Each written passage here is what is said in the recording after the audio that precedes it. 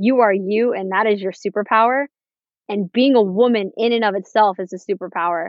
And the more that we step into that and the more that we embrace that as women, daughters, mothers, sisters, aunts, grandmas, no matter what, the stronger we're going to become and the stronger we're going to become together. And the more that we can do to educate the next generation about this speaks gravity and millions to what we are capable of doing today. You're listening to Femcanic Garage, the podcast that features women in the automotive and motorsports industries. A community that elevates, empowers, and evolves by smashing stereotypes and breaking down barriers for women. I'm your host, Jamie Blossman. Buckle up for the ride, Femcanics.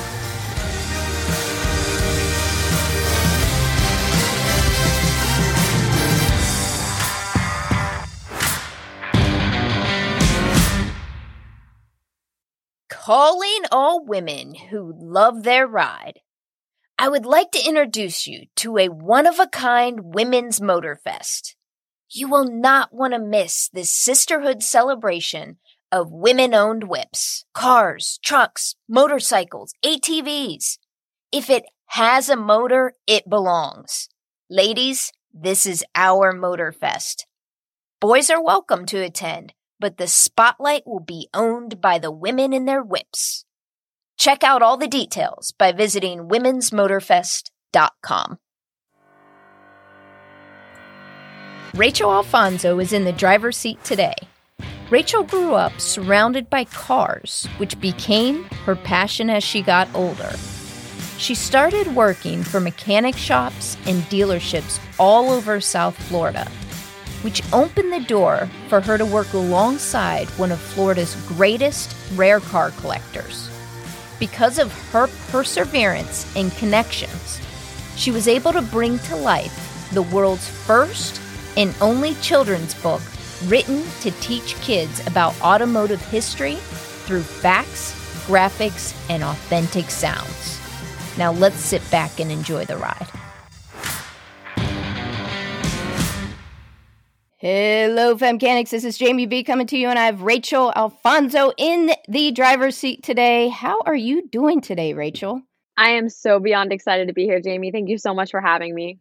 It is my absolute pleasure. And you came to me in a unique way where I did not find you. You had someone find me, which is way cool. And I love when that happens because, one, it's easier. And two, it's so amazing to have other people know about Femcanic Garage and start to realize and become clear what Femcanic Garage is all about. And Brandon reached out to me. He's from CREF, a nonprofit, awesome nonprofit. And he said, hey, I think there may be someone that you might want to look into possibly interviewing. And I'm like, okay, well, let me find out more information. He sent me your information, and I always do my homework on all the women that I interview. And I'm like, boy, she does fit the bill. So here we are. Thank you, Brandon. You're probably going to listen to this at some point for introducing me to Rachel. And we met last night, got BSing with all my guests. I will not get into all of the details in the pre-interview because I want to leave my authentic reactions and our authentic conversation for the recorded interview. I'm real excited to be chatting with you today and start learning about your journey in this industry. Let's get it. I'm so excited. I want to start at the beginning. When you were a little girl, did you always know you were going to get into cars? No, I genuinely had no idea that cars were going to be my life path. I had inclinations. I grew up with a single dad. And so for one, I was not only single dad, but I have a younger brother. So I grew up in a house full of boys. So very quickly I became into sports, into cars, being outside, going on the boat, because it was, if I'm not going, then I'm staying home alone, and no kid wants to do that. So quickly I started to get involved with what they liked, and it wasn't like a pressure. It actually was a amazing eye opener of like, wait, I love going out to car meets with dad. I love playing Hot Wheels with Buddy, like when we get home, and like we would build RC cars and stuff for fun in the garage after school. And I was like, this is actually really, really fun. What if I do this instead of, I don't know, like going to dance class or, something like that. And my dad was all for it. He's like, no, if this is what you like, then we'll do this. You can stay home. We can go wherever you want to go. We can go to car shows more. We can, build more cars if you want. Like we can start doing like renovations on my car. I'm like, you know what? Like this is the lifestyle that I think fits the bill better than, going to tap class at 4 p.m. after school every day. Cause it became torturous at one point, I think. You're like, this is not for me. No. One thing that you mentioned and that I'm picking up in the conversation is your dad and your brother. Mm-hmm. And your brother's name's Buddy. And what's dad's name? So they're both named Richard. Okay. Actually. So I call them, Pops is my dad and Buddy is my brother, but most of his friends call him Richie, but he's my buddy. Gotcha. I'm with you. And you're 5 years older than your brother. Yes. You mentioned that, right? Yes. I'm not hearing you talk about mom. And I don't want the listeners to think that typically cars or boys and men talk about cars, women don't. Mm-hmm. And I just want to explore that a little bit. No, of course. When I was about 12 years old, my mom left. And that's okay. To be honest, it's one of those things where at first I was like, oh, why me, this and that? And then now as an adult, I can reflect back and I'm like, you know what? I think my life propelled forward in a more positive and affluential way without her in my day-to-day life. And growing up without a mom was difficult, like the poor things that my father had to go through. Like I can't imagine what that must have been like for a single father. Like the first time I got my period, he was like, I don't know what to do. I don't know where to take her. I don't know what to buy her. Like just like pulling his hair out. And I love him for that. I love him for taking me prom dress shopping, trying to buy me makeup when he would buy me like glittery, like weird stuff that you'd buy like a 5-year-old. And I'm like, no, Pops, like that's not what we wear. But he tried with all his heart. And, now my dad and I are so close. And my dad has remarried. I do have a stepmom. Her name is Karen. And she is the absolute light of my life. I love her with all of my heart. And she has come into our little trio and made it this beautiful quartet. And she has nothing but care and devotion for my dad and my brother. And once I saw that, that's actually when I decided to move out, because for a long time I stayed home because those were my boys and I wanted to take care of my boys.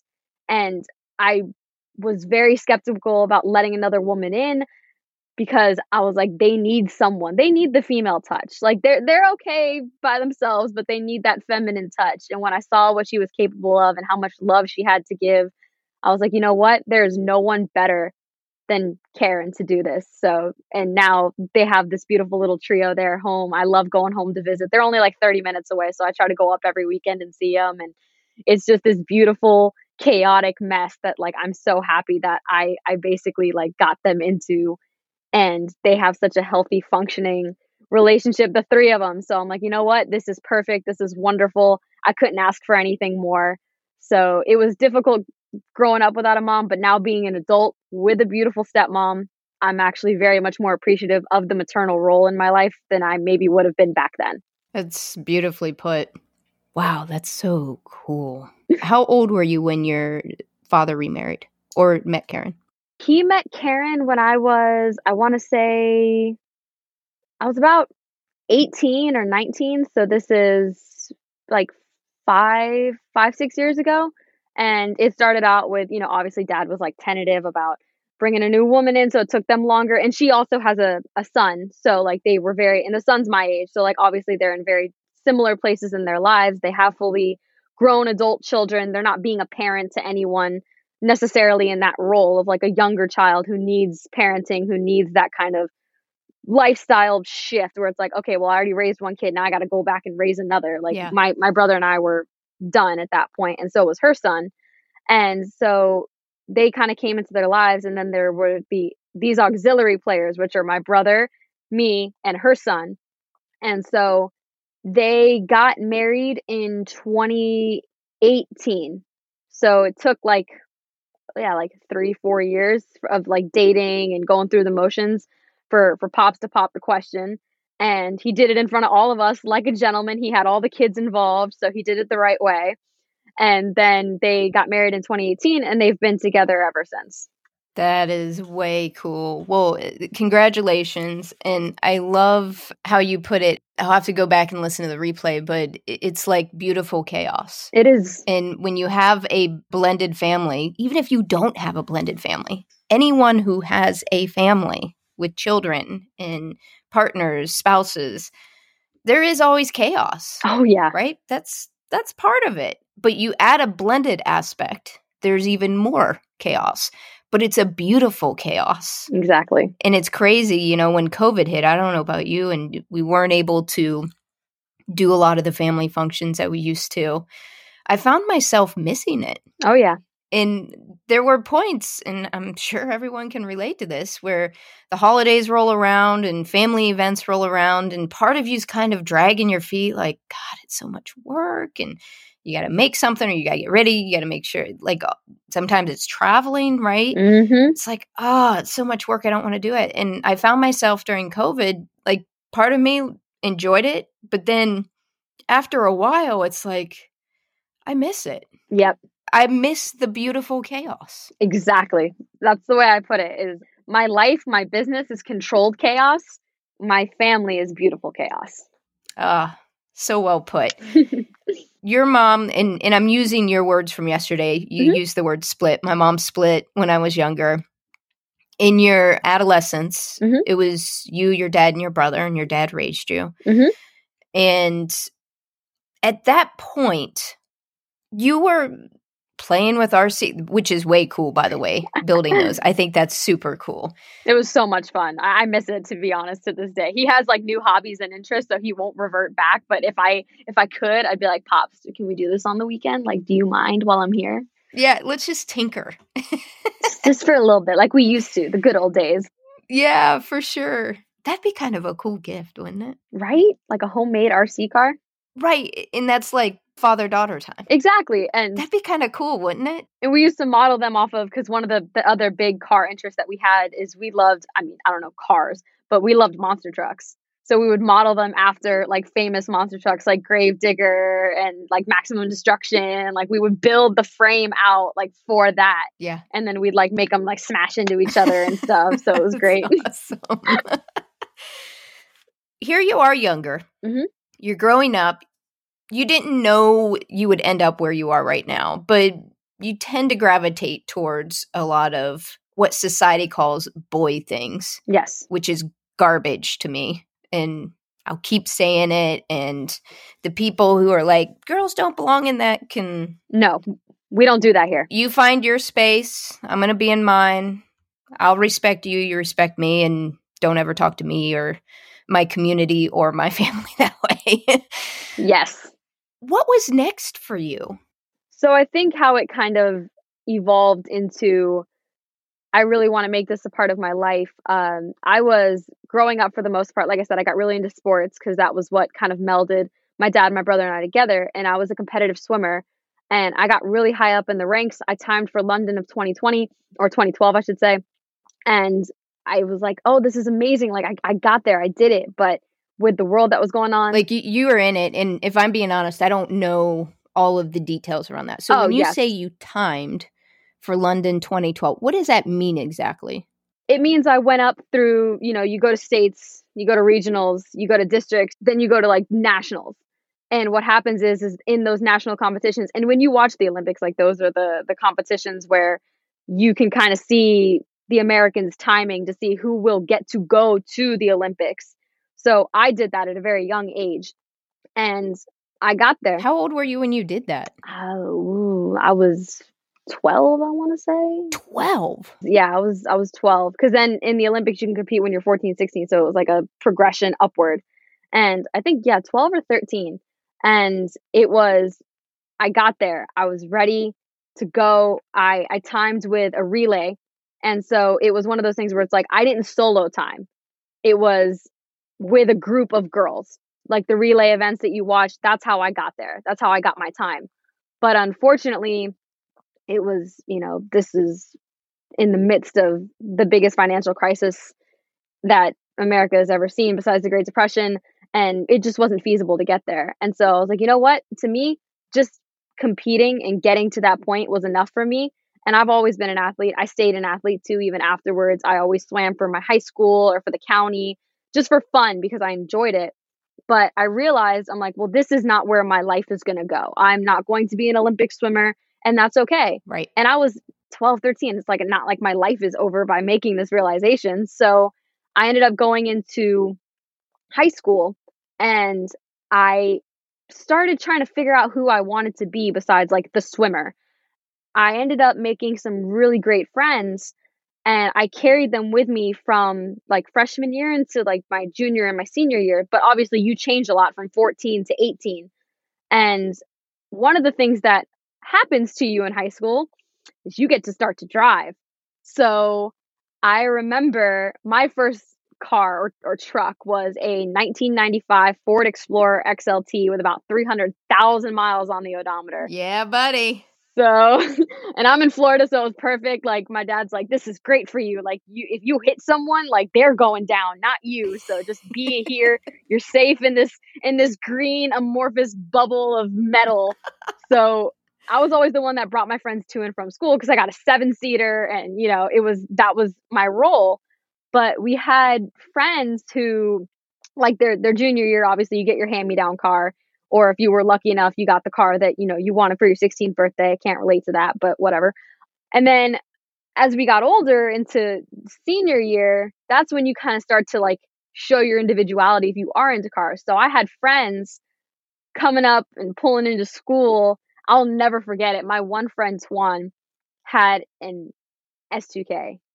Beautiful, lowered, purple, stunning JDM example. And I thought, I'm going to have you explain the codes because not every one of my listeners are like the extreme. This is a safe space to learn about it. Gotcha. What are those things? Just so everyone can stay with you. So S2K S2000 is a type of car. It's like a Honda, and it's this cute little, like if you're familiar with Miatas, kind of think that and look into it. They're very cool. They have much more power to them. They're more modifiable, tunable, pliable cars. And so JDM is the Japanese domestic motors. So stuff like Nissan Skylines, GTRs all fall into this sort of category of Japanese motors. So that was kind of what these kids were bringing into school. And I was like, these are really cool cars. Like, I like these. And it would be, like before school in the morning, everyone kind of hangs out in the parking lot if you've got a car hanging around. And I would always go up to my friends and I'm like, well, your car looks different today. What did you do to it? And they would say, I have a new muffler on it, or I took the exhaust off, or, I wrapped the car a different color, or I lowered it, or I have new wheels, or I put it on bags. So the suspension is now all the way to the floor, which I also never understood. If that's your cup of tea, so be it. But to me, I don't understand why you want to buy yourself new camber arms every 3 months, but like to each their own. So it was this sort of community that I wasn't aware of right under my nose. And I started really getting interested by it. And then it got to the point where it was like, okay, like, well, hey, we're all going to this car meet on like Thursday night. Do you want to come? And I was like, of course, like, this is awesome. Like, there's more cars like this out there. And so we started going to, it's down here, it's in Florida. It was called BizSpeed. And it was very accepting of all car types, didn't matter what you had.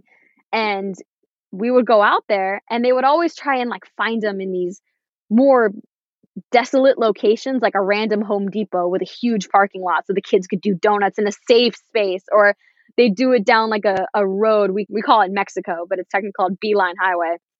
And it's very empty. There's no lights. There's no on turns. So it's very safe if the kids want to participate in the drag racing of sorts. We don't talk about that sort of activity, but it was one of those, it was like our own version of Fast and the Furious. Just to be fair, there's entire shows devoted to that on streets. True. Like true. Regular streets.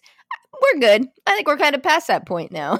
Yeah, it's okay, If you don't get arrested at least once, did you really do it? Like, did you really? Yeah. Are you serious about it? But it was that type of community that I ended up getting really involved with. And then I made a lot of friends through it that didn't go to my school. And it was, instead of going to like these cool like show meets, we started going out to Palm Beach International Raceway and doing the real, like, there was the drifters on the actual like road track, there was the speeders on the drag racing track, and then there was the show cars all around. So it was just nothing but cars as far as the eye could see, and it ranged from everything from those S2000s all the way up to the Huracan Lamborghinis. And it was such a cool thing to see the differentiation of, there's something here for everyone. Jacked up Jeeps and modified Mustangs, there was everything there. So it became a community that I saw was very accepting. And to be honest, it's accepting, but it's also, how do I say it correctly? It's tough. Like, it's not, you have to have thick skin to be in this game. And to me, that's something that I've always enjoyed. And whether or not you're a girl or not, like, I enjoy people that are selective with their friendship and their acceptance and their companionship. So I like the fact that these guys didn't just let anyone in. It was, you have to have respect for your vehicle and you have to have respect for the community. And I was like, you know what? That is something that I enjoy. I have such an appreciation for that. I mean, the women that I interview, it is that exactly. Mm-hmm. There's a private Facebook group just for the women that I interview.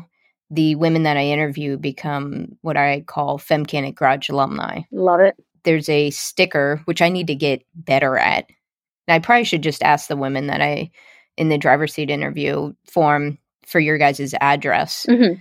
So that I can just send you the sticker. But one of the things that I want to do for the women that I interview is create a kind of like racing jersey. Oh, I like that. A Femcanic Garage racing jersey that the only way you can get it is by being interviewed, invited by me or approved by me to actually interview and be on the show. I would rock that. I have so many ideas, Rachel, and there's so much I want to spoil women with in this industry. You became a part of this community. Mm-hmm. At that point, would you say you got bit by the bug? 100%. It was a need to be out there. And it was, this is where I felt safe. This is where I felt accepted. To be honest, in that realm, I never felt like, oh, but she's a chick. I never felt that way. And my friends never made me feel that way either. They were very protective of me. Like, I am. You say friends, were they majority men? All men. Their girlfriends would come to the events, but their girlfriends were not car girls, if you want to label it that way. Were they ever threatened or act funny towards you? Very much so, yes. To this day, I get that a lot. Even with like the people that I work with, sometimes when their girlfriends come in or their wives, it's very, what is she doing here? Like, and then when I open my mouth and I'm speaking just the same way that their boyfriends or their husbands are speaking, to them it's off-putting. And I'm like, listen, I'm not trying to off-put you. I'm not trying to threaten you. I want to educate you. That way you can one-up him. Like, that way he doesn't have something over you. Like, yeah, you can know everything that he's saying about these cars, regardless of if it's price point or the modifications, like whatever, it doesn't matter. I want to explore something here a little bit because you are a beautiful young woman. Thank you. And you had shared with me, and correct me if I'm wrong, Mm-hmm. but you have done modeling. Yes. Right, with cars. Mm-hmm. And I want to have this conversation because I don't want people to get the impression that loving and being knowledgeable about cars as a woman doesn't mean you can't embrace your femininity and sexuality as well. Yes. It's just what you lead with. Yes. Does that make sense? And I think a lot of times people get confused. And I think some people choose to focus on one or the other, right? I imagine initially men only see you. Yes. They don't really see you, Mm-hmm. if that makes sense. And, you know, we kind of had that conversation before we even started recording. My daughter has been mentioned about modeling and things like that. And for you, share with the audience a little bit, what have you done around that side of things? Mm-hmm. And then I want to kind of bring it full circle to have a conversation around this, because I had a similar conversation with Christy Lee. And Christy Lee was very clear in saying, you know what? Mm-hmm. I did wear the bikinis. She was a cheerleader, I want to say for a basketball team, a professional basketball team. She's been down that path. She's like, I'm not shaming women who do any of those things. She's like, I've done it, but I'm more than that. And that's what I also want to see. Can you share with the audience a little bit? What are some of those, air quotes, stereotypical things that I want to say men and women, because society has taught us that connection with cars and women being props next to cars opposed to being behind the driver's seat. What have you done in that realm? Have you done modeling?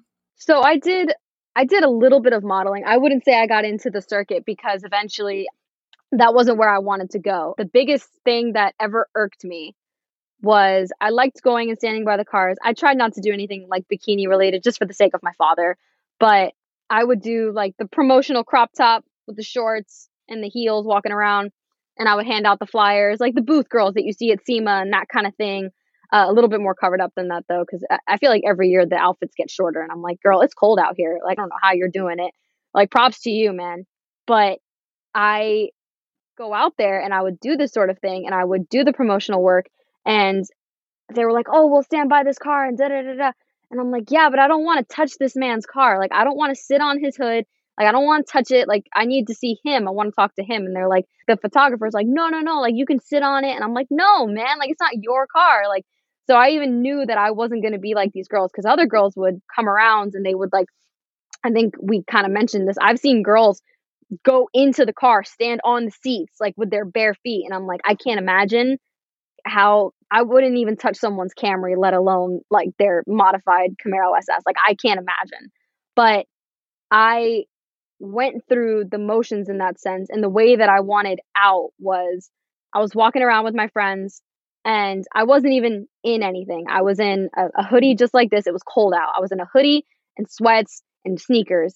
And I was walking around, and one of these guys came up to me and they're like, "Oh, is that the girl for the bikini competition?" And I'm like, "No, I'm not here for the bikini competition. I'm here to enjoy the car meet with my friends." And they're like, "Well, we need a fifth for the bikini competition. Do you got something on underneath that?" And I was like, "Obviously, I don't have a bikini on. It's December." And they're like, "Well, bra and underwear will do just fine." And I'm like, "Nope, done. We're cutting this out." Are you kidding me? Yep, that was when I was done. Was this an automotive event? Yes, it was an automotive event. What was the event? It was one of like I forget, I think it was like our Halloween version of like a car meet. So it was like everyone got dressed up, everyone kind of went out and would put like candy in their trunk sort of thing, but it was out on the racetrack. Oh, like trick or trunk or yeah. I don't know, something like that. It was cold out. Like, that's what I remember, because I was freezing and I was like, I'm not like, just because I'm and it felt just because I was a girl walking around with a group of guys, they were like, "Oh, she can do it. She can go up there. She can get naked, and that's okay." What did your guy friends think? They freaked out, and I will always give my boys props. I still have so much love for all of them to this day. I am not a man hater or anything like that. None of us are here in this community. No, my biggest protectors, my biggest fans, my closest friends are all men, but it's men who respect women for what they are. Yes. And to the nitty gritty, not just, my gender or what I have on my chest. Like, they respect me as a woman and as a human. These guys, as a human, yeah. And these guys freaked out. They were like, "Get the F back. Like, who do you think you are? Like, do not talk to her that way. You have no idea who she is. Like, this and that." They're like, "Get the hell out of here. Do not ever come up to her again." And they just like, they grabbed me and they're like, "You know what? We're leaving. Like, I don't even care to race anymore. Like, we're out."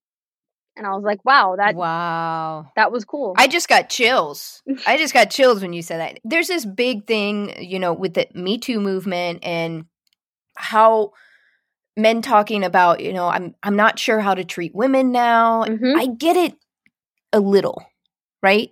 But it's also not that hard. Like, no, it's not rocket science. After SEMA, I asked a question. A gentleman came up to me after the particular talk that was going on. There was a panel of women talking. Mm-hmm. And I asked the question around, hey, what advice and what guidance would you give men who are struggling with figuring out how to navigate, sexual harassment, and they want to get it right. They're just not sure what to do. Mm-hmm.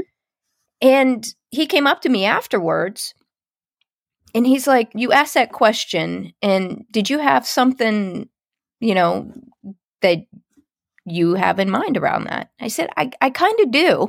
Mm-hmm. And I was just I want to hear other women's perspective around this. And I think we tend to overcomplicate this. And it's about rapport. And jump in if you think I'm off, Rachel. I think it's about rapport. Those guys you just described, I bet you joke around with them because you have that rapport around some of the quirkiness and differences between man and woman. Of course. And there are differences, right? Of course. But you have that rapport. They earned that rapport. You earned that rapport. You have that relationship. So you probably can joke around a little more in a vulgar way and it be just that, right? Exactly. It's those moments when any person, whether it's a man or a woman, right? Because let's be honest, women can do it to men too. Oh, yes. You don't hear about it as much. But it happens. Not saying it doesn't happen. No, it happens. Yeah, it happens. Right? But the thing here is there's a rapport, one. It's not that you can't joke around about those things. You can, and it can be a lot of fun. Two, if that rapport is not established, I think it's pretty simple. If you, man, would not go up to the Rock, Dwayne Johnson, Dwayne the Rock Johnson, my man, and do or say that thing to him, you don't do it to a woman. I like that. That's a good equivocation. Unless you have that rapport. Would you go up and rub the Rock's shoulders and ask him to pass you a wrench? Would you go rub his back? You're gonna get knocked out. Do you know what I'm saying? Yeah. I think we tend to overcomplicate this stuff a little bit. And some of it's perception. I get it. I'm not naive. I know there's a lot more that goes into it. But I think we need to start somewhere and talk about it. And that story that you just shared, that's all women want. That's it. That was it. You know what I mean? And what's so cool about your story, Rachel, is that so many times where something like that happens, and I've observed men stay silent, and the woman have to take it on all herself, by herself. It's almost just as bad. It's worse because you thought those people, those men, were in your corner. And all you want is for them to stand up and say, that's bullshit. Don't talk to her that way. I'm not okay with that. Let's split. Yeah. And that's exactly what they did for you. They did. Man, snaps for those guys. Golf clap. That is textbook stuff right there. Yep. You want to know how to handle those situations, men? It's not just about what you do. It's about what you observe other people doing to women and what you do. That is brilliance. Thank you so much for sharing that story. And if those men end up hearing this podcast episode, you guys are badasses. You really are. And how old were they when this happened? Ballpark. Oh, we were all 18, 19. We were kids. We were kids. Wow. Look, they get it. That young and they got it. Mm-hmm. Amazing. And that's saying a lot about you too, because you earned their respect. And it sounds like this group of guys, they don't just give that out. No. That is something you earned. Oh, yeah. It took time. So here you are in your 18, 19 years old. You're really getting involved in this community and an immersion into it.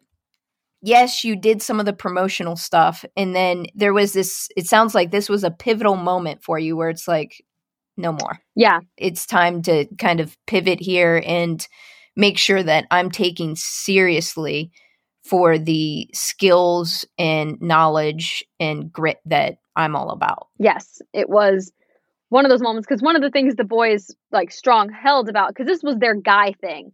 And I didn't intrude, but I was invited in, but I didn't want it to be like, oh, well, Rachel's coming. No, I wanted it to be like, oh, Rachel's coming. Hell yeah. This is going to be great. And so one of the things that I implored them, and I was like, because they would get together even outside of these events to work on the cars. And I was like, can I come over? Just to sit there and at first they think it's just shooting shit, but I'm learning, I'm watching, I'm observing, I'm hearing them talk about cars and what makes this certain car special versus this certain car. and I'm picking it up, and I was like, okay, well, now I've got an understanding, even if it's a baseline understanding. And so they would test me, because if I was out there all alone on the track for whatever reason, I'd gone to the bathroom, I can't find them. They're like, you need to be able to stand up for yourself. You need to be able to make sure that no one's taking advantage of you, and not even physically, but mentally. Because men love to mansplain things to women. And I feel like that's almost a breach of my personal space. Is like, if I'm trying to walk back to find my friends and I'm passing your car and you're like, do you know what this is, honey? This is the best thing out there on the track. And they would assume that maybe a girl would fall for it. And my boys were like, no, you tell him exactly what a piece of shit that car is and you walk away. Like, do not let anyone fool you. And if it is a badass car, you text us so we can come see it. That's awesome. That's awesome. So they educated me a lot on cars. So that way I was never bamboozled by men trying to flaunt or to front. And that way I could make my own decision whether I liked your car or I didn't like your car, not what you're telling me. For sure. Where did this carry you next then in your journey? So the next part is obviously we're getting a little bit older. We're getting into the scheme of, we don't have part-time jobs anymore. We have full-time jobs now. We're working, we're going to college. So schedules change, friendships strain, which is adulting. The early onset of adulting. Yes. Like, we were all very much like service industry people. So it was still fair enough to say, like, we get out of work at 10 o'clock at night, meets go on till midnight. So we could still go and participate, but it was more selective than it was when we were kids. So one of the meets that was great for that kind of stuff was a meet that we had down here in Boca. And a lot of like big players actually came out to this meet. It wasn't just people who owned cars. It was shops. It was dealerships who would come showcase their cars. And this show was, like I said, in Boca Raton is very affluent. There's a lot of money here. So this is the events where you would start to see the Dodge Vipers, the Lamborghini Huracans, the McLaren 650Ss. Like, this is where you would start to see the kind of cars that everyone has on their posters in real life. So to us, we're like, we have to make it to this event. I want to see these cars. And the shops that would bring these cars out were from all over South Florida, like within, I want to say, maybe an hour radius. So it was cool because once a week you get to go see what they're working on. They'd bring their project cars. You get to see the progress that they've made in that week. And it was so much fun. They had DJs out there. It was right next to a restaurant, so you could eat, come back outside, whatever. And what I really enjoyed was being able to talk to these vendors and learn more about these types of cars, because as much as I loved my JDMs and my domestics and, you know, even the American muscles that I was around, like the Mustangs and the Camaros. Do you think people picked up on the JDM this time since you explained it earlier? I think they did. We're going to test them. Yep. There's going to be a quiz at the end. There is, right? Like, what does JDM stand for? Yes. So I enjoyed that, but my heart had always been in the exotic game, and we can translate back to a story that I love to tell. When I was 6 years old, my pops took me to a car event. My dad loves old school American muscle, like the old Camaro SSs, the Firebirds, like that's his thing. Like that's what he loves. And like the GTO Judge, like that is his ish. So we went to this event and we're walking around, we're hanging out. My dad's showing me all these cars and they're amazing. They're beautiful. And then all of a sudden, like this crowd starts separating and you hear these people going, get back, get back, get back. And so my dad like quickly picks me up, puts me over his shoulders, and through the street, I see this thing coming down with its doors up. And I'm like, what is that? And sure enough, they're clearing the crowd out. They're moving them out of the way. And there's this beautiful triple white Lamborghini Countach with its doors up. And I was like, now that's my kind of thing. So even at 6, I was like, that's the kind of cars I like. And my dad's like, well, if you want one, you better work hard for it. So when I started getting into these car meets, I'm like, wait a second. These are the kind of cars that I've always sort of liked in my head, that I've had a passion for even at like 6 years old. So I want to talk to these guys. I want to see what they're doing. And I was tired I'd been working since I was 14 years old to try and help my pops. So like I was tired of working odd end jobs. I'm like, what if I actually start working towards my career? And so I would talk to these guys and I was like, well, do you need like help at the shop? Do you need a receptionist? Do you need a cashier? Do you need a clerk? Do you need someone to do social media? Because Instagram was very up and coming at the time. And some would be like, "No, we already have that." But there was others where they were like, "No, like we need help. Like we'd love that."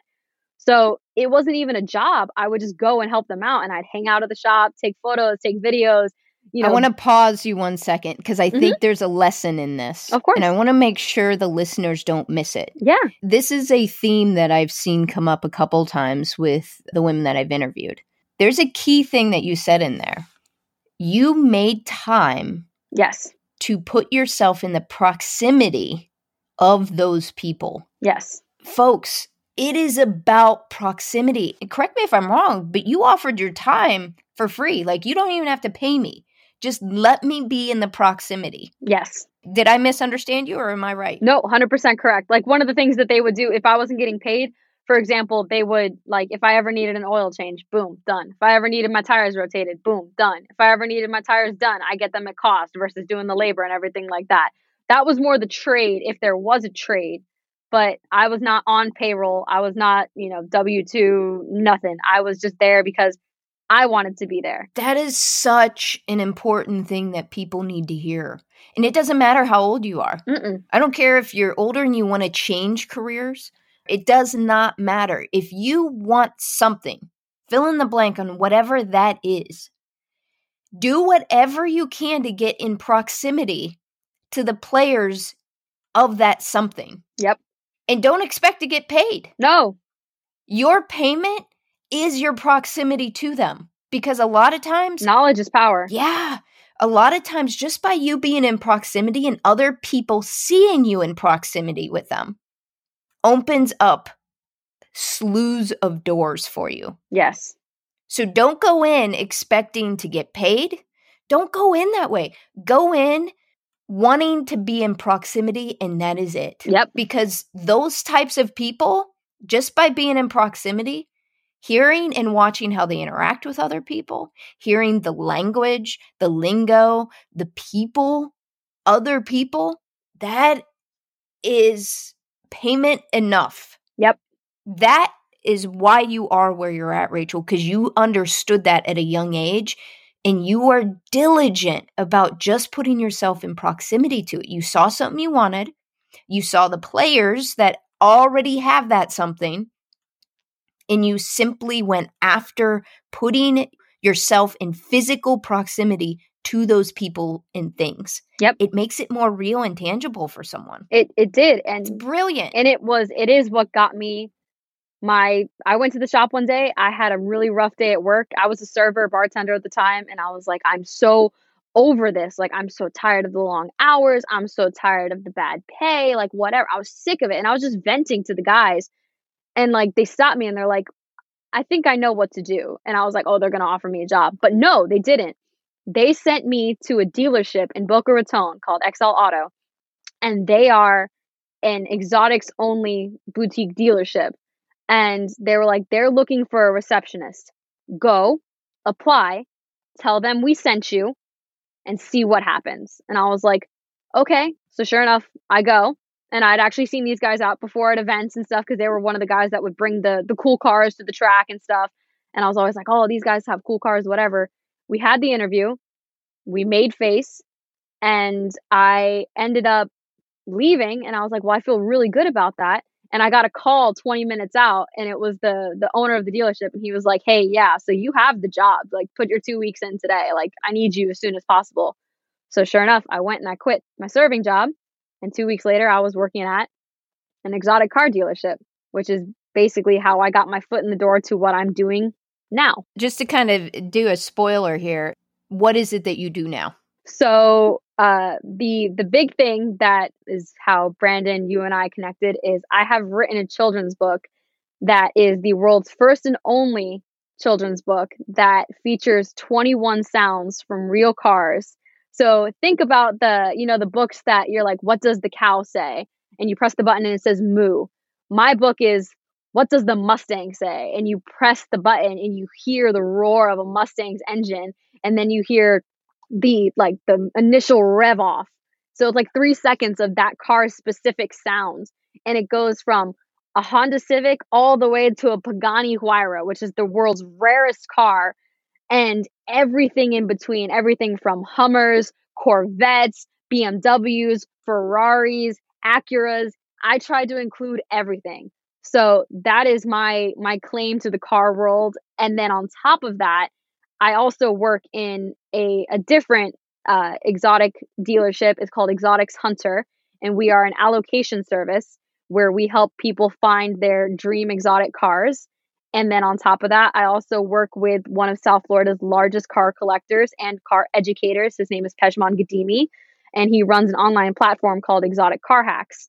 So I am surrounded by these cars on all sides. And I honestly, there's nothing more exciting to me than getting to go to work every single day because I'm working around the things that I love most. Wow. And see, it all starts again with proximity and your willingness to go in and be a receptionist. Yes. So that it put yourself in proximity to people. Yes. And I was blessed because the salesman would come up to me and we would converse and we would talk. And I was like, so can you teach me about these cars? Like, what is this car? Why is this car this? Why does this car that? And they would do it. They would teach me. We'd have lunch. And I had one salesman, his name was Gus. And Gus would quiz me. We'd walk through, like go into the back to get stock or whatever. And he was like, what's this car? What's this car? What's this car? No, that's wrong. Go back. What's this car? What's this car? And it was cool because I was learning. All right, like I'm understanding now. When I met PJ, he was a client of the dealership. So him and I got to talking because I'm the receptionist, I'm up front, he's waiting for the owner or whatever. We start to talk and he was like, well, you actually know what you're doing. You know these cars. And I was like, for the most part, like I'll give myself, like I'm not an expert by any means, but I do know and I do love these cars. And, for a while, PJ and I would talk every time he came in. And then eventually it was almost the same scenario. I vented to him. I was like, this is getting to be too much because ladies, I'm sure that we've all felt this when you are a woman who is confident in herself. When other women are around who are not that way, it becomes a very toxic environment. And it was very much like that at the dealership. And I had never experienced office politics before because I was coming from being a server and a bartender where if somebody didn't like you, you had it out in the break room and you're like, all right, like, let's go. Like, let's have a conversation. But in a corporate setting, you can't do that because then HR gets involved. So I couldn't do it. So I would vent to PJ. I'm like, listen, is there a way that I can maybe, navigate this better? Just talking as friends. And he was like, yeah, I have a way for you to navigate it. Quit. You asked for mentorship. Yep. Professional mentorship. And he was like, quit. And I was like, I'm not a quitter. He was like, no, quit and come work for me. And I was like, doing what? And he was like, I have a collection. I have a course. I have this thing that's all about cars, which is what you like. So we will figure it out. We will put you in a role where you're happy. And I've worked alongside him now for coming up on 6 years. Like it has been a journey. And without him, without his guidance, without his mentorship, What Cars Say, which is my book, would not be a thing. Like he has helped me exponentially. And that's what I'm saying. Like my biggest fans, my biggest players, the people that I owe the most to in this industry are men, but they are men that respect women as humans, as individuals, and as intellectual individuals. Because he has never demoted me to my sex, my gender, nothing. He was like, you are someone that is knowledgeable about cars. You're personable. You're nice. You're educated. You speak well. There's no reason that you shouldn't have a platform. And he's given it to me. And anytime I've messed up, he's pulled me right back and he's like, nope, fix it. And he's just been that with me.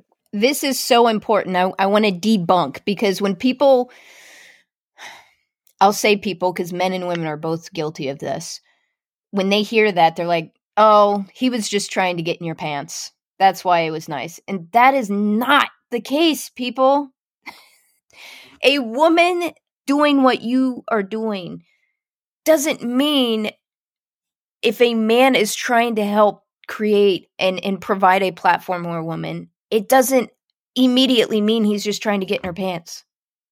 Can we graduate from that at some point? I know men are from Mars and women are from Venus, but come on, guys. Like, it's okay. Like, I've had to have this conversation with women before because, like I said, I hang out with their boyfriends, their men. I'm like, listen, I don't want your man, and I highly doubt he wants me. So chill. Like, I do not want anything from him more than friendship. And to some people, it confounds their logic. Like, I have a really good friend who is a guy who genuinely believes that men and women cannot be friends, which I guess our friendship it must confuse the hell out of him. But he genuinely feels, he's like, I can't be friends with women because I'm gonna want them one day. And I'm like, that's such a shallow mentality to have. Like, why? Like, just because the parts fit? Like, come on now, that's not fair. Okay, here's a funny story, Rachel. I grew up in a small town. I knew at a young age that I was different than other people in my small town. I didn't figure it out, and I didn't come out until I was 23 years old. Okay. And I remember when I came out, there were some women that I grew up with and that I went to college with and stuff. When they found that out, they were offended that I wasn't attracted to them or hit on them. What? And I'm like, the point that I'm making here is whether it's heterosexual or same sex, it does not mean if you are attracted to the same sex that you are attracted to all of the same sex. It doesn't mean that if you're heterosexual that you're attracted to all of the opposite sex. No, whatsoever. We need to get out of that. Like, seriously, if you are heterosexual, you can be friends with the opposite sex and not want to have sex with them. Yes, that is very much so the case. Many of my male friends I would not touch with a 39.5-foot pole. Like, they drive me crazy. It's almost like a brother-sister. Like, it grosses you out. Yes, very much so. And it's not that they're less than. No.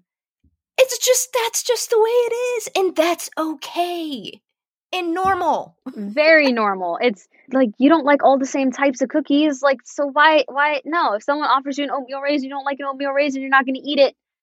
Who cares? And that doesn't mean that person isn't attractive No. or cool or awesome. No. It's just you don't see them that way, and you probably never will. And that's okay. No, there's so many times I've set up my girlfriends with my guy friends because I'm like, yo, listen, like, he drives me up the wall, but I know he's a good guy. You're into blondes. He's a blonde. Boom. Match made. Like, go bother him. Like, it's fine. He needs someone. I know what he likes. You fit the bill. There you go. Congratulations. Match made in heaven. Yes. And we'll continue being great friends. And that is all it's going to be. Yeah. And that's okay. That is it. No, and that's it. I'm happy with that. You're happy with that. So what? So be it. Yeah, I'm with you. Boy, we're in some, we need to do some brainwashing or unbrainwashing. I don't even know what to call it, but that is a beautiful thing. What do you do for PJs this last 6 years? I imagine your role has evolved immensely. Yes, it went from doing a lot of like online administrative work for these, because it's a back end, like, it's an online course that basically teaches people how to own exotic cars without that whole mentality of like, if you don't have the entire amount to buy it cash, then you can't buy it at all, sort of thing. Or it's sort of like, that's why it's called Exotic Car Hacks. So there's a lot of back end work that goes into it: customer service, administrative, operational stuff. Wait, I want to back up one. Mm-hmm. Correct me if I'm wrong. He basically teaches people how you can own an exotic car without being a billionaire. Yes, exactly. Got it. Okay, I'm following. Yeah, perfect way to put it. And it's about, working with cars that have already depreciated, such as like owning a 2013 Lamborghini Gallardo versus buying a brand new 2021 Lamborghini STO from the dealership. Like, there's certain different mentalities. And if any of the women are interested, it is called Exotic Car Hacks. It's a very interesting program. There are 3 women out of 6,000 members. So please, if you want to join, I'm happy to give you my information. You will have a free membership. I got you covered. Like, this is, I do not like that there's 3 women involved and one of them is me. So two players that are women, and I can't say one way or another if it's someone's wife or whatever, but there are 2 female names in my roster. So I started doing that sort of stuff with him, and he has a bunch of other companies. He does a ton of stuff. So it became like working him with like his schedule and kind of being like his personal assistant for a while. But then I got to the point where I was like, I want to go back to the cars. Like, I want to do the car stuff. That was fun for me. And that course, that lifestyle, he ended up being on Netflix's Fastest Car, season 2, episode 1, I believe he's on. And so that kind of propelled the business forward, and it caused for me needing to be in that full time and going back to cars. And then on top of that, we decided to basically work with my other business partner, Hunter Shaw is his name. and he has a dealer license. So together with Exotic Car Hacks, we have sort of bonded his dealership with ours, like our course. And so we help our members find exotic cars. Like we're teaching them how to do it, and then we help them do it through his dealership. Almost kind of like a curator. Exactly. It's like a one-stop shop. You learn how to do it, and then we also have a service where basically you pay like an allocation fee. We find the car, we negotiate it down, we get it shipped out to you, like a very full service orientation sort of thing. And then on the side, Hunter has his own dealership. He's selling his own cars. He does a lot of like super bikes, the Ducatis and stuff like that. So it's a never ending cycle of cars and bikes and automotive movement.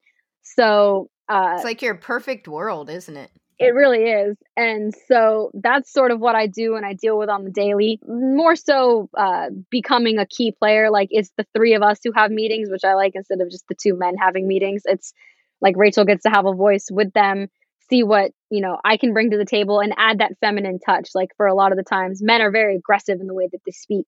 And I can tell I can tell them, I'm like, hey, listen, this guy needs to be talked to a little nicer, a little sweeter. Like he's about to spend $200K. Like you guys want to make him feel a little bit better about himself. So like he's willing to cut the check, and it's a give and take. It's a lot of, because what you see in like the used car dealership stuff is definitely not what my lifestyle is. Like we do not berate, belittle, demean, push like hefty on customers. It is a very soft, open, educational experience. So it requires that feminine touch, which I've started to evolve into, where I am coming to these guys as a educational and somewhat authoritative role, where I'm like, hey, listen, this is what you need to do. This is what you need to expect. We're going to go through this process. Maybe this car is better for you versus that car.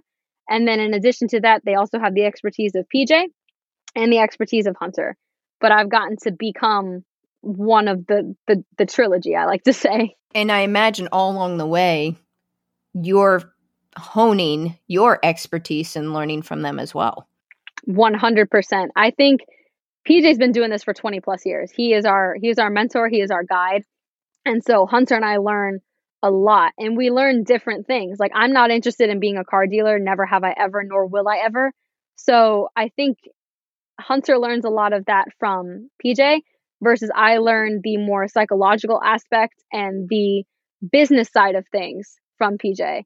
And it's great because when I started my book, I needed that. I didn't need the expertise on how to do title work and, you know, help people get approved at banks. I needed to know, listen, this is the business sense of everything. This is how you create a website.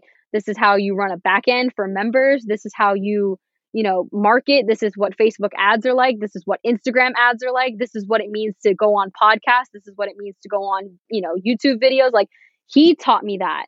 And so in a way, I'm grateful for not knowing everything, because I don't need to know everything. Yeah. And I think that's a great distinction. Here you are, you're an author, you're a children's author. And a lot of people, and I ask this question, I'm like, well, do you have children? And the answer is no, you don't have children. I do not. Why a children's book? So the idea initially stemmed when actually another one of our coworkers, his name is Alan Dang, very good friend of mine. We've been working together now for 6 years. He's PJ's like right hand. He got married in 2019, I think 2019.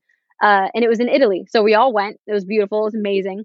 And I remember sitting in a cafe in Rome, and this sounds like a crazy thing to recount, but I was sitting there and I was seeing all the cars that drive by. And for anyone that's been, that's traveled internationally, you see a lot of cars that you don't see in America, maybe because they're diesel engine only or whatever. Like there's brands that you've never seen here, nor will you ever see here. So I was kind of confounded. I was like, what is that car? Like, that's so bizarre. I've never experienced that, whatever.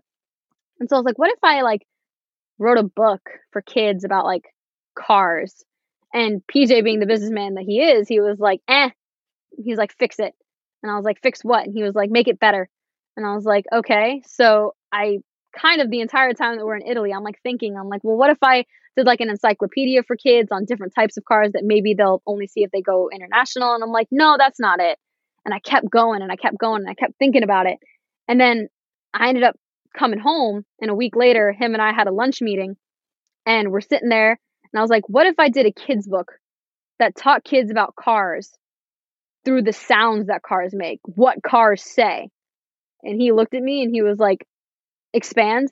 And I was like, what if I give the cars a voice, because every car sounds different? And we've had these conversations as car people. I'm like, listen, a Mustang doesn't sound like a Ferrari and a Honda doesn't sound like a Mini Cooper. They all sound different. So what if I did that? And he was like, you need more than that. Go. I'm like, well, what if I made rhymes in the book, like on the pages? I had the car, I had the rhyme on top, and the rhyme was educational and fun and easy to read. That way, not only parents could do it, but older kids could do it, like with a second grade reading level. And he was like, keep going. I was like, and then on top of that, you press the button and the button's the same as the car that's in the book. And he was like, he's like, $1 million idea. Go, let's do it. And I was like, really? And he was like, write it, get everything done, come to me, and we'll do it. And so it was never something that I thought I was going to end up doing. To this day, like, people are like, did you always know you wanted to be a children's book author? Nope. This is not the direction I thought I ever wanted to go.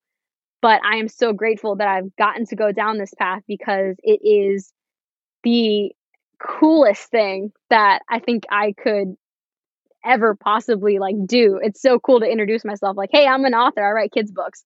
People are like, wait, what? Like, you do what now? Like Dr. Seuss? And I was like, Dr. Seuss wishes his books looked like mine, okay? Like, my book is cool. I love it. Do you mind sharing your story? You shared it with me last night. We talk about men and women's kind of fight to be in this industry. Yes. But women do it as well, right? Yes. Fall into the stereotypical norms about how you had a family, husband, wife, and child, which has a girl, came in to purchase a car.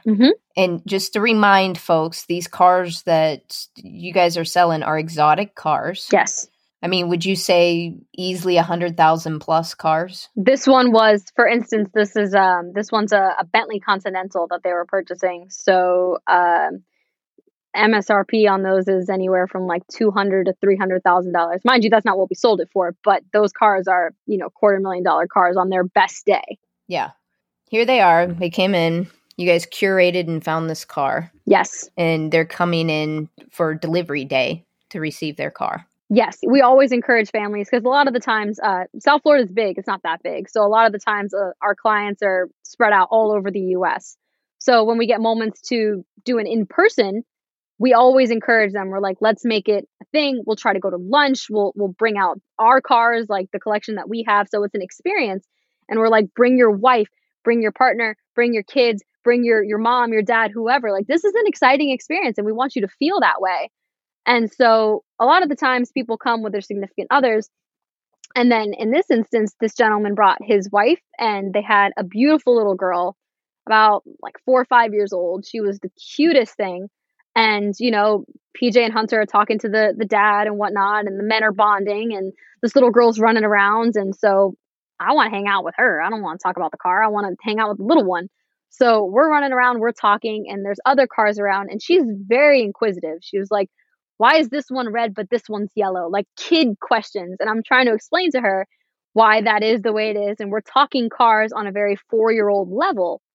And I was like, this girl needs my book. Like, she needs it. And then on top of that, like the Bentley that was in the book was the Bentley that's her dad's buying. Like, it was perfect. Like, it's total like permeation of like, she knows that she's in daddy's Bentley, like this black Bentley. And here on this book page is a black Bentley that looks just like her dad's.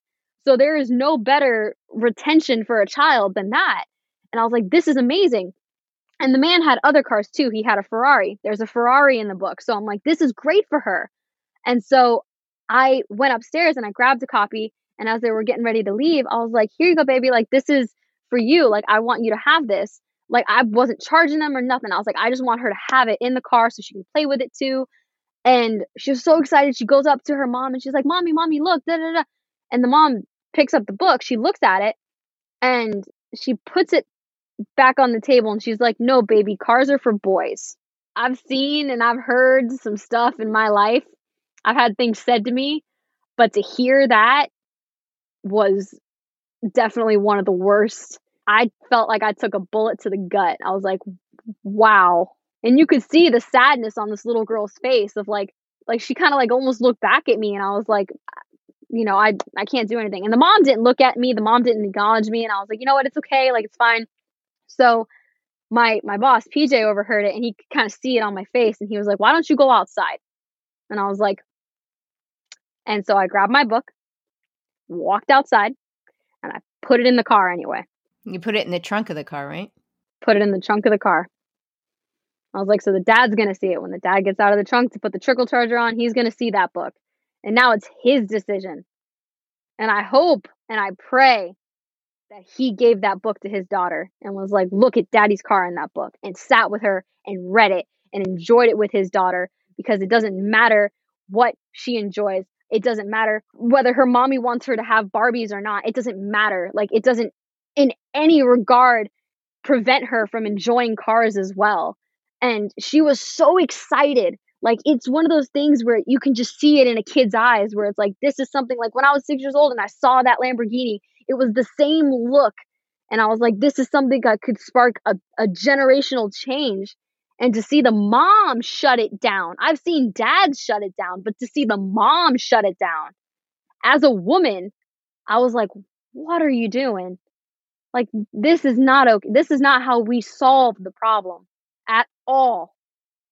And it's like, it gets under my skin. Like, I feel like I'm coming out of myself right now, because it bothered me so much. And I still think about it to this day. And I'm like, I hope they buy another car so I can come back and talk to them and see this little girl again.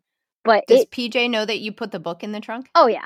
That's why he said, he's like, why don't you just go? What did PJ think? He was so proud. He looked at me and he was like, have you ever, because we've done events before, and like girls have come up to my table and like played with my book, and the dad's like, oh, like, baby, like cars are for boys. And he's never gotten upset by that. I mean, to me, it upsets me, but he's like, calm down, Rach. Like, it's okay. Like, it's whatever.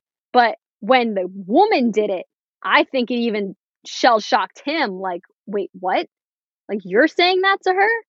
Like, especially because it's not a man giving her the book either. Like, we are all women right here. And you're going to deny her that? And I think that blew PJ's mind. And it even blew Hunter's mind too, because we've talked about it since. And he was like, do you see that more in affluent, where it's more gender? Well, let me back up. Mm-hmm. Do you mind sharing with the listeners your ethnic background? Yes, I am Cuban American. Okay. So my father is full-blooded Cuban. My mom was a mix of everything from Europe, but I was born and raised in America. English is my first language, and I've grown up in a very, I will say, white-centric place. Like, Florida is Hispanic oriented, but where I live in Florida, predominantly the nationality is white. Mm-hmm. You've experienced Cuban culture. Yes. Growing up. And you come from humble beginnings. Yes. And you shared that, your background. And your first car started, like what you said, at 300,000 miles on it, a Ford Explorer, right? Yep. You weren't born with a silver spoon in your mouth, so to speak. And here you are working with exotic cars on a daily basis now. Do you find, working with the clientele that you work with, obviously, even with exotic car hacks, mm-hmm. you're still working with affluent people? Yes. Do you find that working with affluent people, that there's more gender role specific, or do you think it's a cultural thing? Because I'm not familiar with Cuban culture. Mm-hmm. My partner's Puerto Rican. Mm-hmm. I shared a story with you about Mexican American Julia, that episode 10. And she shared about very specific gender roles based on their culture. And I've observed it in the Puerto Rican culture as well. And with your experience with Cuban culture, do you see similarities in gender specific stuff? Yes. Among affluent people? To be honest, in the affluent space, I've never felt that it was a gender thing. I don't want to say what type of Hispanic, but they were Hispanic. So, we talked about that last night, and it kind of made it click in my head later on. I was like, well, they were Hispanic, so maybe that's why the mom was being so like, no, baby, like cars are for boys. Mm-hmm. But a lot of acceptance comes from the more affluent side. A lot of my clients are on the more affluent side, even for the book, aside from, the day-to-day, normal people that find me through a Facebook ad or whatever it may be. The people that, enjoy my book the most for what it's meant for are people that are bigger players in the community monetarily wise. And they're like, this is amazing to be able to teach kids about cars. And it's also created a big amount of like philanthropy on my side, because even though I'm not as, financially inclined as some of these gentlemen are, I can work alongside with them to do stuff. So like I've done donations for St. Jude's, Toys for Tots, fun runs and everything like that. I'm like, well, I can donate my book. I can do this. I don't have the money, but I have this. And they love it. They're super appreciative of it. I've seen the dads give their daughters the books. I think what it came down to was the more cultural side of things. Gotcha. And my dad never did that to me. And I think maybe it was because he's like, listen, like she doesn't have her mom. So she can just do whatever she wants to do. And I'm going to just try to be a good parent to my child, not a good father to my daughter. Yeah. I will just be a good parent to my child. But I have uncles who have the mentality of, and we talked about this last night, if I came to them and I you should be in the kitchen. Or I pressure washed the sidewalk one time. And then we went to like a family dinner afterwards and there was like an arcade in there. And I was like, well, I have $10 to spend. And my uncle looked at me and he goes, don't say bucks. That's not ladylike.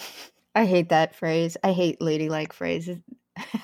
To be honest, it's one of those things where I felt it was that Hispanic uncle being like, hey, girls don't talk that way. Girls don't say those kinds of things. Like even now, I have a mouth of a sailor. I am a children's book author, but I swear comes from my time in the dealership. I turn it on and I turn it off. But I have a bad mouth. And my father is like, he'll very slightly, like he doesn't reprimand me, but if I curse, like if I say shit, he'll be like, shoot underneath his breath. Or if I'm like, bitch, he's like, brat. Like he'll he's like, no, like, come on, Rach, like go better. But if I'm ever around like my uncles, they're like, who taught you to curse like that? Who said that that's okay? How are you ever going to find a man that puts up with that kind of mouth? And I'm like, what? There'll be a man in my life because I want him there, not because I need him there. Exactly. And I do give my dad props because that was the biggest thing that he instilled in me. And also another reason why I've been in the car world is my dad taught me at a very young age how to change my tire, how to change the oil, how to even do simple stuff like change the fluid for the wipers, how to change an actual wiper blade, like small stuff. He's like, I don't ever want you to feel like you have to rely on a man for even something so menial as changing a tire. He's like, you don't need a man in your life. You want a man in your life. And I was like, you know what? Damn straight.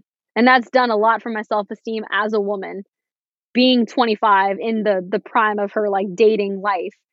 Everyone that I choose is a want, not a need. Beautiful. What is next for Rachel? What is next is What Cars Say is a baby. She was born in 2020. I got my first batch August of 2020. I went through all the COVID nonsense. It was insane. But she's a baby. She's just a year old. So there is so much more that I want with What Cars Say. There is a whole trilogy back end that's coming out. There's 2 more books that I'm writing. And in addition... Ooh, what's a sneak peek? What are those topics on? What trucks say and what things that go say. So boats, planes, trains, all that other fun stuff that kids are interested in. Yeah. And then after that, I do have something that I've been super passionate about. Again, I love kids. I want to teach kids, but I am by no means a teacher, nor do I want to go back to school to become a teacher. But I think one of the biggest things that kids these days don't understand is basic knowledge. Like for one of the things that I was so shocked when I was older, I was out of school and I was watching my brother go through school. He would come to me with like these crazy calculus questions and I was like, you're never going to use that a day in your life again. But you know what you do need to know? How to apply for a freaking credit card. And nobody teaches you that. And nobody teaches you how to apply for a car loan. Nobody teaches you how to navigate student loans or nothing. Like you're just signing stuff because you're a kid and you don't know better. I was like, somebody needs to teach these kids that.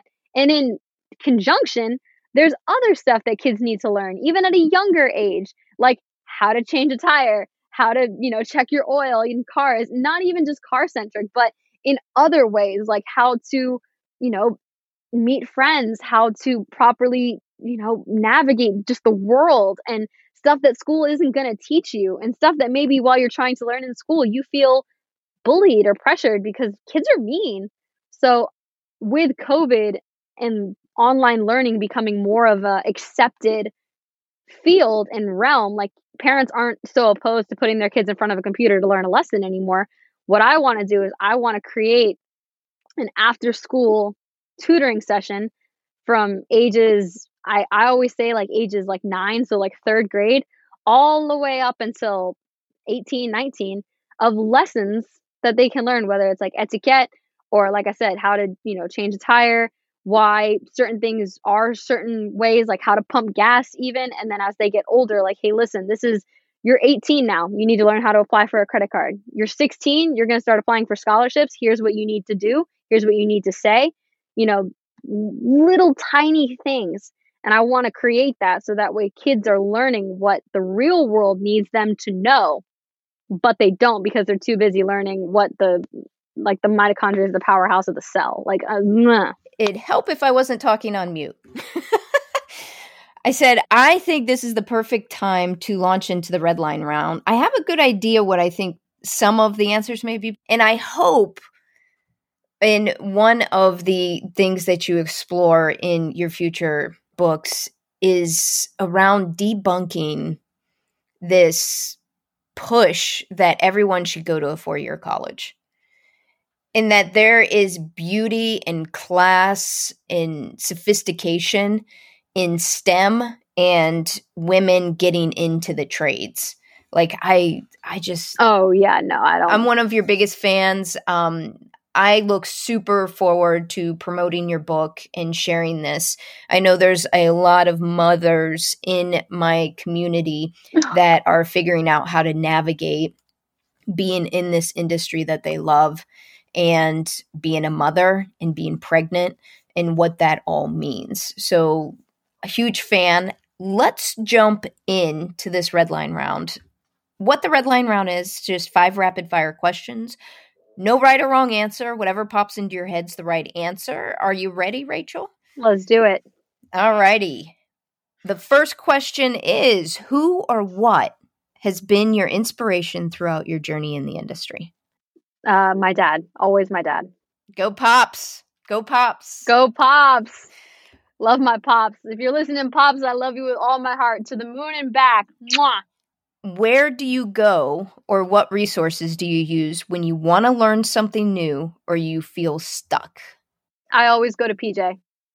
PJ is my mentor and my best friend. PJ, when you listen to this, couldn't have done it without you. You are the best, single-handedly. Thank you. What excites you most about what you do? The fact that every single day is different. No 2 days are alike. And every single day I get to learn something. What is a personal habit or practice that has helped you significantly in this industry when you feel stuck, unsupported, or discouraged? A personal habit. A personal habit. I think one of the biggest things, as I said earlier, knowledge is power. If I ever feel stuck or unsure, I love to watch YouTube videos about cars. It gives me power. It gives me knowledge.